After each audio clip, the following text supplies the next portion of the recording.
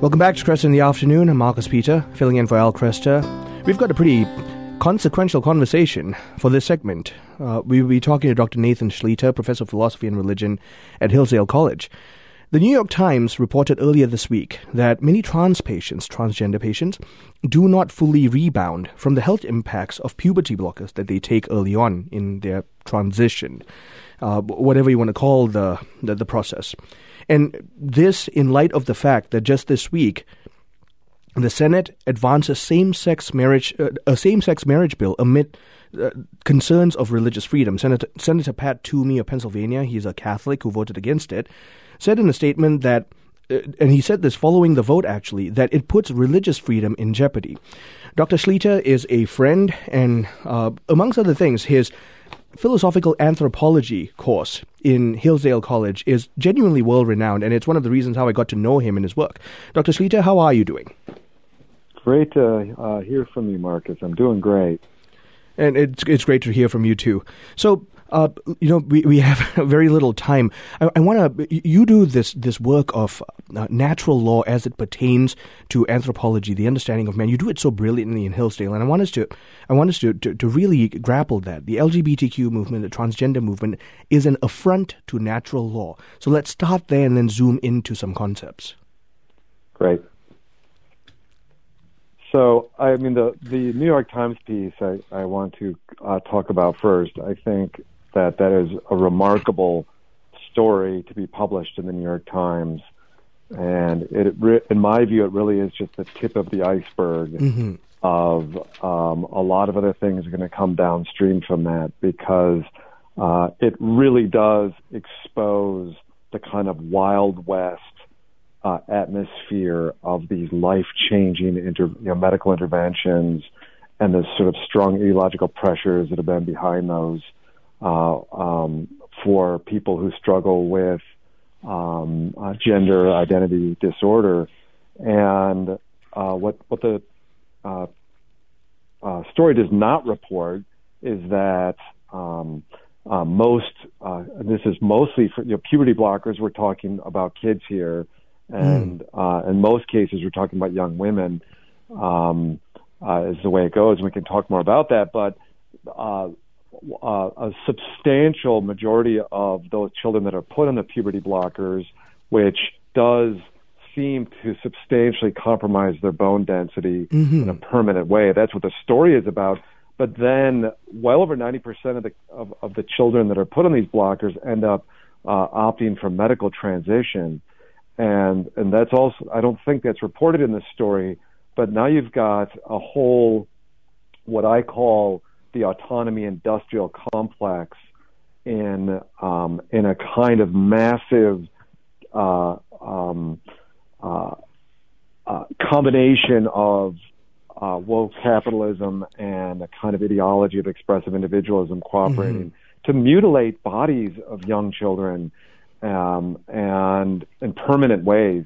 Right. And I think this is the tip of the iceberg, because there's a kind of reckoning that's happening here, because this was done without sufficient scientific data or study or care. And I think plausibly you're going to see some lawsuits coming out of this, and possibly a deep correction. And I think kudos to the New York Times for doing such a fair and honest and balanced story on this, and I think there's going to be more to come. That's so good. So I want to zoom into, as usual, you present so much richness, and I don't want any of our listeners to miss this. From what you're saying, it certainly is not wrong to say that what we have engaged in is sanctioned child abuse. Yeah, well, that's what the state of Florida has prohibited these sorts of permanent medical interventions in children, and they've gotten attacked for it, but they're holding their ground. And in the long run, the science usually comes out on these things in a free society, but sometimes it takes a while. And so long as scientific inquiry is allowed to continue, we're going to see things like this New York Times piece. But how do you crack the ideology of expressive individualism, which is in here? I mean, part of the problem is that there's a lot of money being made on this kind of industry of doing this. There are all these gender affirming clinics. No one's reporting on what the profits are, but it seems like it's pretty substantial. That's going on in America. By the way, it's worth pointing out, as the article does, that England and other countries in Europe have pulled back from this and put a moratorium on it. And America hasn't followed suit yet on this, but hopefully we're going to see some pressure there. Right. But how do you combat this sort of ideology of expressive individualism, which is assisting with this process? I think that's kind of the natural law question, right? Mm-hmm. You've got a kind of sort of very pervasive conception in our culture that the most deepest part of the human identity is one's subjective feelings, mm-hmm. and that justice requires that those feelings be given a free play, and not only a free play, but now even affirmed. And anyone who questions either whether subjective feelings are your true identity or whether those feelings should be affirmed is instantly held suspect and accused of being intolerant and all these other things. Right, bigotry and so on and so forth. Exactly, right. So, I mean, just for your listeners, right, what's the alternative to this? The alternative anthropology is one that I think we deeply know to be true, that human beings are their bodies in a very important way. There's a person-body unity mm-hmm. that's affirmed in the Catechism, and more interestingly, that unity has a focal point in a way in our sexuality. Our sexuality, in some sense, is bound up with the whole human person, mm-hmm. not with part of us. Mm-hmm. And this is why we have laws against sexual assault, right? Yep, exactly. As I tell my students, we don't have laws against elbow assault. We don't have laws against knee assault. Right. But we have special laws against sexual assault. Everyone knows that our sexuality is bound up with the whole person. Right. And what's interesting about those laws, too, is the laws of sexual assault indicate attack against the person. The laws are not against the genitalia. So exactly. Yeah, we've got an incoherence in our legal system, and this, as in so many other ways. And I think we're seeing, in some sense, just revolt against that. And of course, that's if you take John Paul II's theology of the body seriously, mm-hmm. it's in many ways the deepest part of ourselves, right? Yep. If Satan wanted to get maximum impact for undermining the faith, that's where he's going to go. Mm-hmm.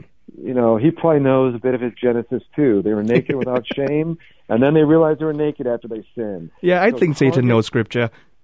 Oh, yeah. He doesn't quote it accurately, but he knows it. And he knows to target the body and target human sexuality mm-hmm. Is to do the deepest damage to the human person.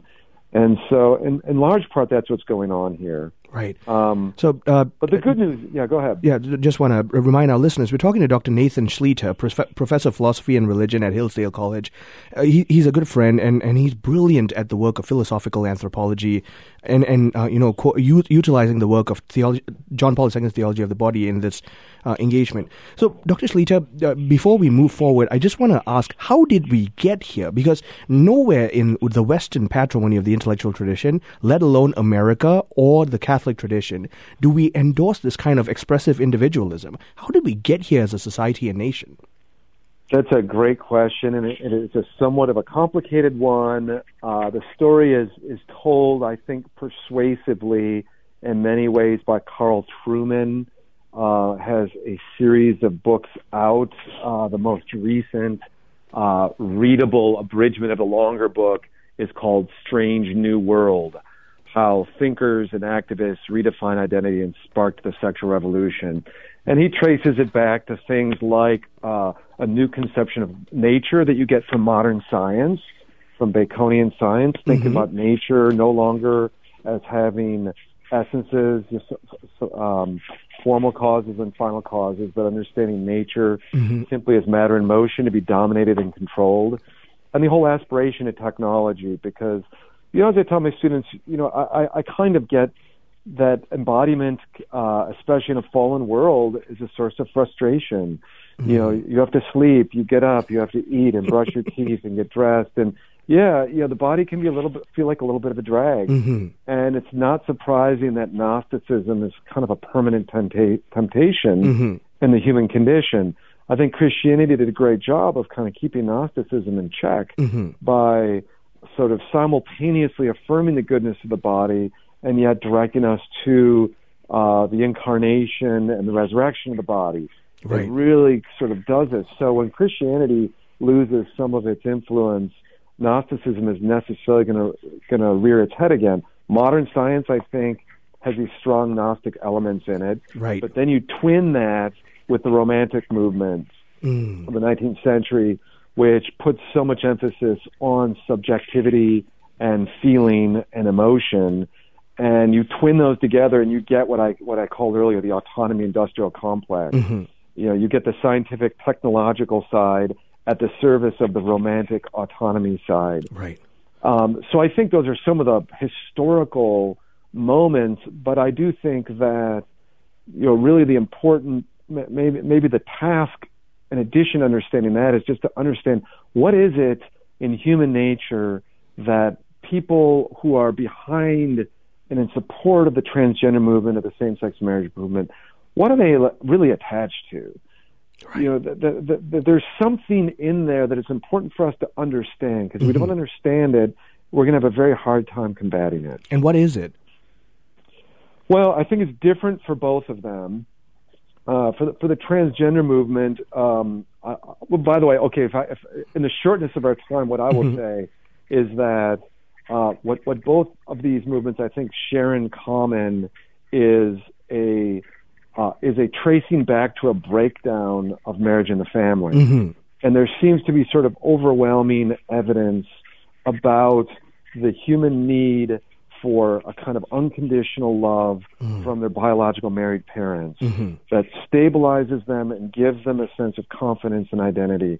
So this is all an identity crisis. When this breaks down, and I think in almost all these cases of the kids who are experiencing especially early onset gender dysphoria and things like this, I mean, there's a lot of connection between sort of irregular or broken homes and some parenting issues and the experiences the kids are going through. Right. So I think that what's going on, at least in the person suffering from the dysphoria, is a kind of deep need for love, for unconditional love, and for knowing who they are. Right. It's an identity crisis at its root. Amen. And we're going to continue having these conversations, Dr. Schlueter.